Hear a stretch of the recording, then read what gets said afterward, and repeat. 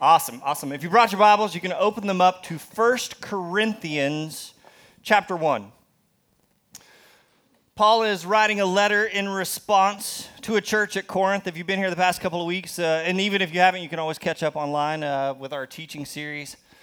Corinth is the worst city in the world, right?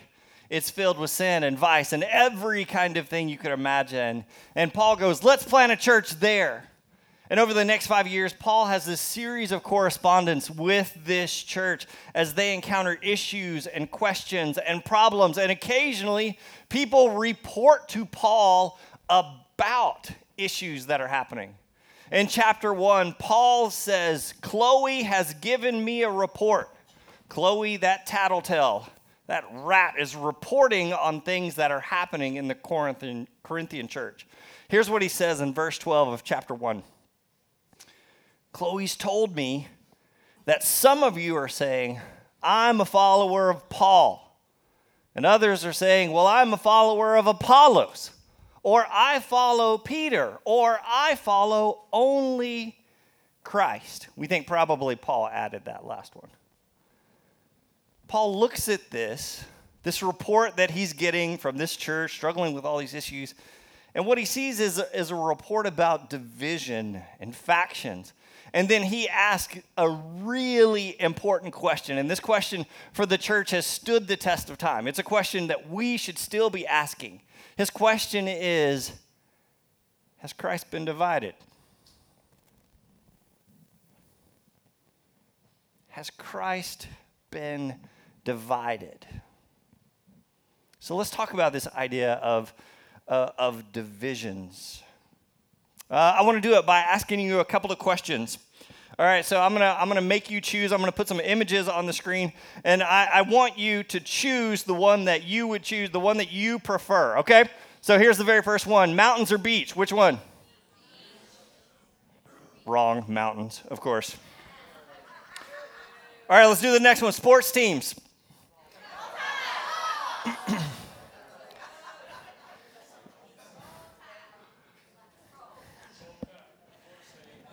Florida State. How about Alabama or anyone else? Yeah. Oh, okay. Yeah. All right. Here, let's do another one.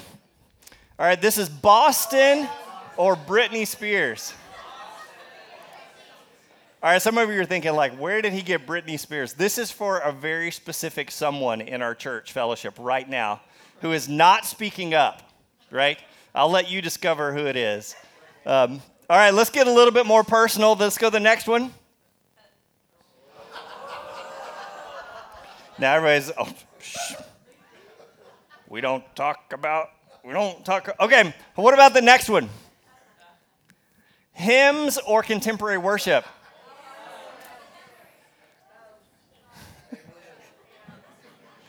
I grew up in a church where even the women on stage and the whole guitar thing would not happen it. Okay, let's keep going. This is fun. All right, put up the next one. All right, I got Andy Stanley or Joel Osteen. Andy Stanley, Joel Osteen. All right, one more. Billy Graham or Adam Caulfield.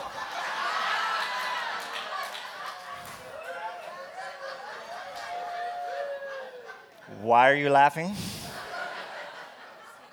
Yeah, I chose Billy Graham too. Okay. Let me show you this list. Franklin Vineyard Church, New Hope Community Church, Crosspoint Church, Journey Fellowship Church, Franklin Christian Church, Five Stone Church, Generation Church, Grace Church, Aspen Grove Christian Church, Church of the City, Harpeth Christian Church, New Song Church, Franklin Christian Church. Is that on there twice? Not on purpose. Franklin First UMC, Clearview Baptist, Brentwood Baptist. Did I miss any? Yes. Yeah. All within, 3 miles of here. Which one would you choose? Okay, clearly. Remember Paul's question? Put it on the screen. Has Christ been divided into factions? What do you think? I think we love to choose, right? I think we love to have that choice. I think we love to align ourselves with ideas. And I think there's something about that that's exciting and engaging for us. True or false? The powers and authorities of this world, not all of them earthly, thrive off of division. True or false? Side note, when you, it's an important side note for me. When you look at that list of 1 million churches, how confusing is that for non-Christians?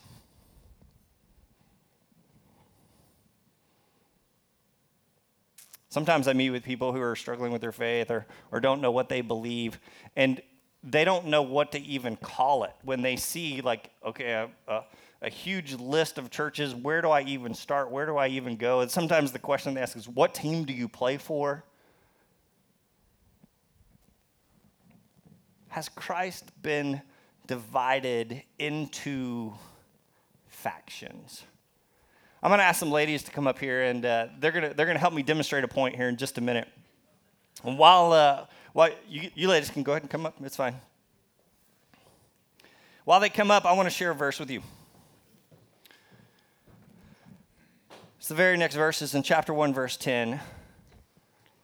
In response to some going, I follow Paul, I follow Billy Graham, I follow Apollos. Here's what Paul says. I appeal to you, brothers and sisters, a term of endearment, by the authority of our Lord Jesus Christ, to live in, what's the word? All right, so harmony is not something I want to talk about or teach, but it's something to be experienced. So here's what I want you to do. If you trust me, just go ahead and close your eyes for a second, and I want you to listen.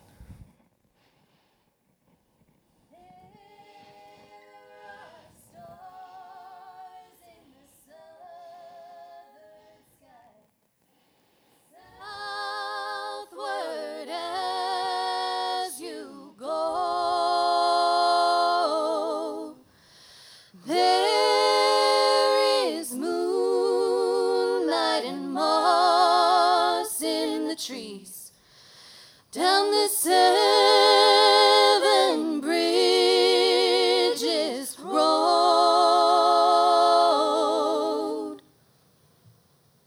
All right, let's give them a hand. Yeah.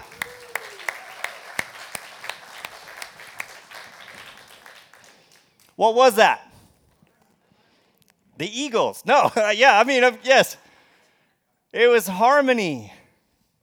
It was harmony. And one of the things I love about this, I love that the New Living Translation says, seek harmony. Paul tells them to live in harmony with each other. And I love this idea of harmony, like because you know it when you see it, right? Or you know it when you hear it. How many of you got stinglies right then? Those little things down here, or goose pimples, I don't know, what do you call those things? I mean, yeah, goosebumps, tinglies, stinglies, whatever. Did that happen to you? Yeah. And I love this idea. I love that he uses the idea of harmony, because who was leading? Yeah. Did they have to pay attention to each other and work together and listen to each other? Paul says, this is what I wish for you. This is what I wish for the church, that it would live in harmony.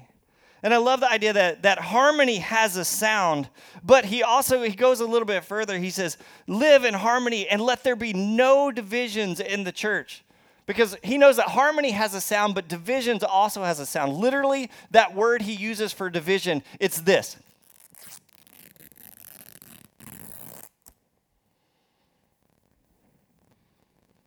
And the question he asked the people of the Corinthian church is a question for us today too.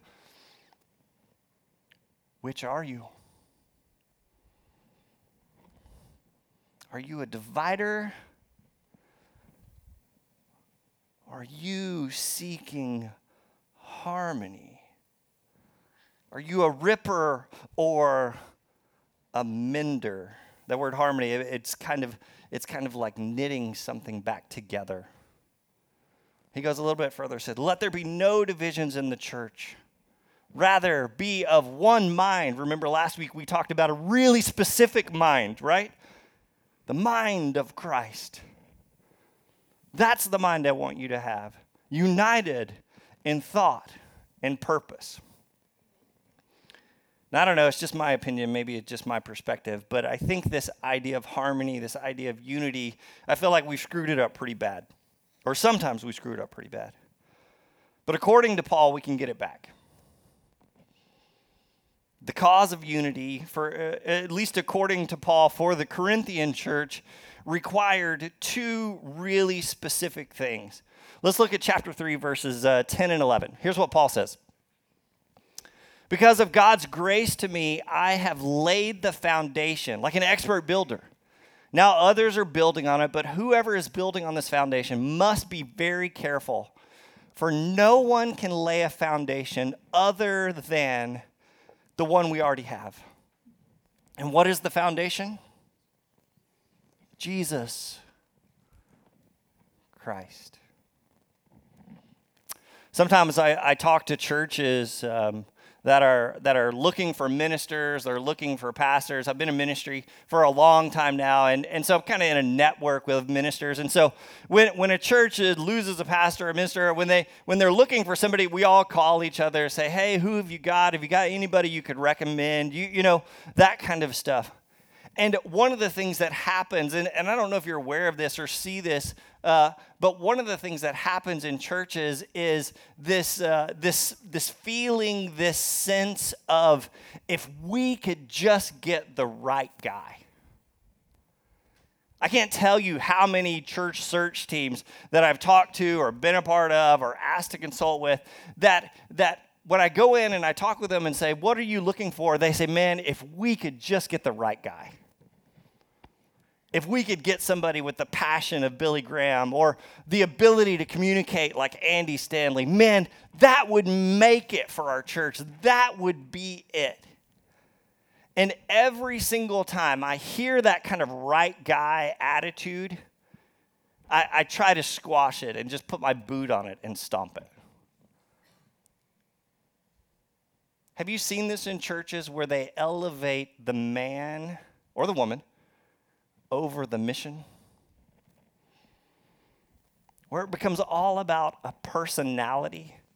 And that's incredibly dangerous in churches, because if you build a church around the right guy, what happens when that right guy doesn't work at that church anymore? What happens when he gets sick on Easter morning? You know, like, yeah. Call him the other right guy. Yeah. What happens when you build a church around Apollos or Paul? What happens? You create something that's not repeatable, right? And not sustainable. Like, it has a life expectancy, right? And when the next guy comes in, then everybody lines up. Like, have you seen the American Idol of preachers that happen sometimes in churches? Well, I really like this guy. Well, I really liked this guy. You know what I'm saying? Like, have you seen this happen and cause division in churches? Paul says, look, this thing is not about the man. It should always be about the mission. The mission of Jesus Christ. If the mission of God, if Jesus Christ is front and center of the church, like we say our heartbeat at Aspen Grove is to grow followers of Jesus Christ. That's our mission. And if that mission permeates every single one of you, can I give you some honest truth? If that mission permeates every single Christian in the church, it won't matter who preaches every week. It's the truth. It's the truth. And it won't change with who comes in and out every week. And Paul says, look, your foundation is Christ Jesus, his mission and his purpose above anything and especially above anyone. And he goes on to say, hey, if you read a little bit further, he says that foundation actually will be tested. And we've seen some of this play out in churches. Like, is it about the man or is it about the mission? Jesus himself kind of talks about this idea after the end of his great Sermon on the Mount. He tells a story about building on the rock or building on what? And he said, this is all about putting my mission, obeying my teachings, putting me front and center. And he says, which will you do? And he said, if it comes about somebody else or something else, then you're building on the sand. You're building on really tenuous ground. And so if we're to achieve this cause of unity, if we're to find harmony in the churches, we must again build around a foundation of Jesus Christ and him alone. So that's the first thing we need for harmony, according to Paul, speaking to the church of Corinth. He says, first and foremost, if you're going to build it around anybody, build it around Jesus Christ. The second thing he says that a church needs for harmony comes in chapter 3, verses 5 through 9. He goes back to this question. He says, after all, who is Apollos and who is Paul? He says, we are only, what are those two words? We're God's servants through whom you believe the good news. Each of us, all we did was the work the Lord gave us. And I love this example. I use it all the time. He says, I planted the seeds in your hearts, and Apollos watered it, but it was God who made it grow. And you know what's not important? What's not important is who plants it. And what's not important is who waters it. But what is important is that God makes the seed grow. Look at this next image. Included some of these amazing speakers and teachers, Billy Graham and Martin Luther, Barton Stone and Alexander Campbell, John Calvin. How did Britney Spears get in there? Sorry, that's a typo error. Just take her out. John Wesley, Andy Stanley, Adam Koffold.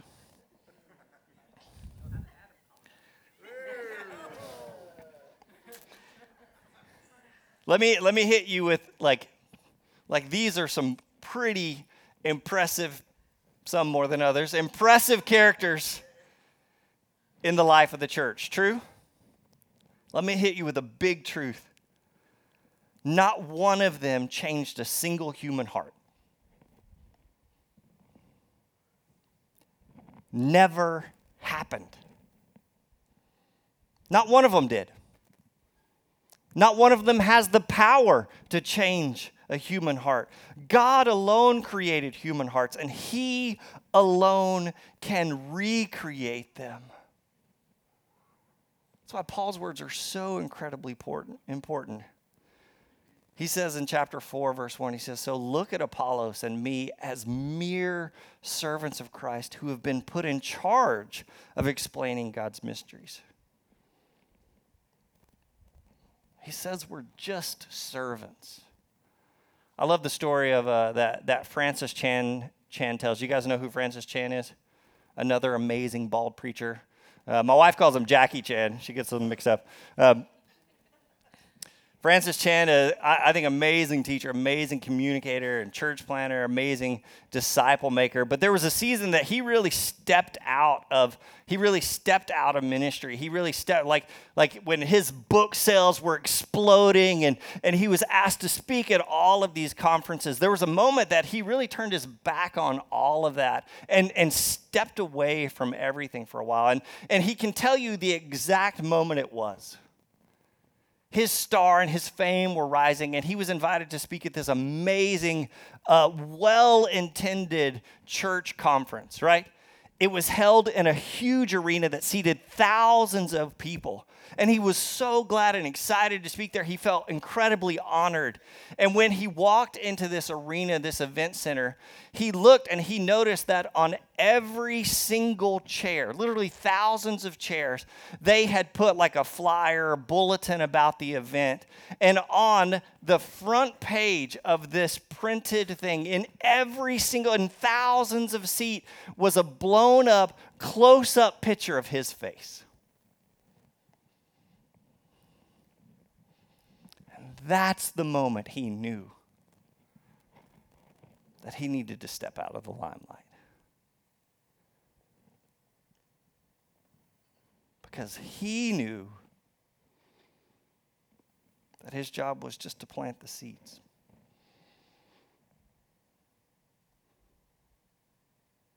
That only God can make it grow. Paul reflects that desire a little bit further in chapter 4. If you read along, he says, honestly, my deepest desire is to be found faithful before God. All human assessments of him really didn't matter for much. And so when we talk about harmony in the church, in the big church, when we talk about these ideas of unity, Paul says you really need two things. Remember what they are. First, a foundation in Jesus Christ. And second, leaders who are servants. In your work environment, in your space, in your world, here's what I would encourage you. Only ever elevate leaders who are servants. And if you have somehow aligned yourself to a leader who is in some way not a servant, maybe you should reevaluate that relationship. Because Paul plants the seed, Apollos waters it. But ultimately, the power to make it grow belongs to God and God alone. And here's where Paul gets really poetic, just as we wrap up. In chapter 3, verses 21 through 23, Paul does this thing in this letter. Like sometimes he's just responding to an issue they have, but then sometimes his thoughts go to this whole other place, this whole other realm, become incredibly beautiful and like I said, I think poetic. And Paul kind of looks at this whole idea and says this. He says, so don't boast about following a particular human leader. He says, for everything belongs to you. Whether Paul or Apollos or Peter or the world or life and death or the present and the future, everything belongs to you and you belong to Christ. And Christ belongs to God. These are deep words to ponder. If you're looking for something to meditate on this week, meditate on these words. Everything belongs to you. Do you believe that?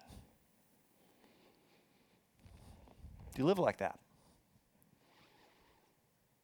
And he says, when you belong to Christ, Christ belongs to you, and there's not a whole lot that can compare with that. In fact, nothing can. He says, identifying with some party is always, whether it's a Paul or Apollos or life or death. He says, identification with these things is just a form of slavery by those who should be rulers. He says, no more picking and choosing. No more lining up behind people and ideas that are as inconsistent as the wind. He says, you don't belong to them. These things belong to you. Think about that. If you have Christ, what is there that can compare to that? Why settle for anything else? So I'll just have a few questions as we get ready to close. This is really good grammar, but trying to communicate something. Where have you belonged yourself this week?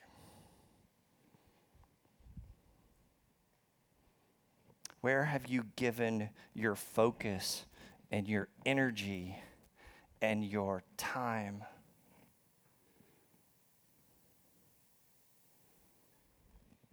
I think maybe today is your chance. Who here today is ready to pledge their allegiance to Christ and Christ alone? We just sang it, right?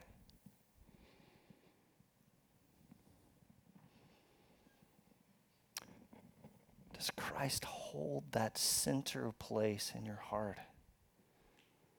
Does it hold the center place in your schedule? When you make decisions, is Christ front and center? Or are you trying to manage some sort of divided allegiance? In just a moment, I'll say a prayer, and we've got the tables of communion set up around the room. There'll be instructions on the screen, but I invite you this morning to pledge your allegiance again. If there's ways that we can help you do that, maybe there's sins that have been front and center. Maybe God's calling you to repent of some of those things this morning, to let go of some stuff. If I'll just stand up here at the front, if there's ways I can pray for you or ways this church can serve you, we want to do that. And I hope that you'll take this call incredibly seriously. Father God, let's pray together. Father God, I thank you so much for your word. God, forgive us for the divisions that exist. The idea of harmony in the church almost seems crazy. It almost seems impossible because there's so much going on, so much being pulled in a million different directions. And so, Father God, let a spirit of harmony and unity start here. Let it start with our leaders and our members. Let us again pursue harmony and unity. Help us to believe that it's possible, but help us to see that it's only possible by having you as a true foundation. Father God, sometimes our lives look like anything but harmony. So this morning, help us to repent of those things that we've aligned ourselves with. Help us to come before you and you alone again. Help us to place you front and center in our life. Father God, forgive us of our many sins. Help us as we take this bread and this cup to remember the sacrifice you made in sacrificing your Son so that we could be united with you again. Father God, maybe it could be a new day. Let us start again. We love you, and in your Son Jesus' name, everyone together says, I invite you to stand and enjoy a time of communion together.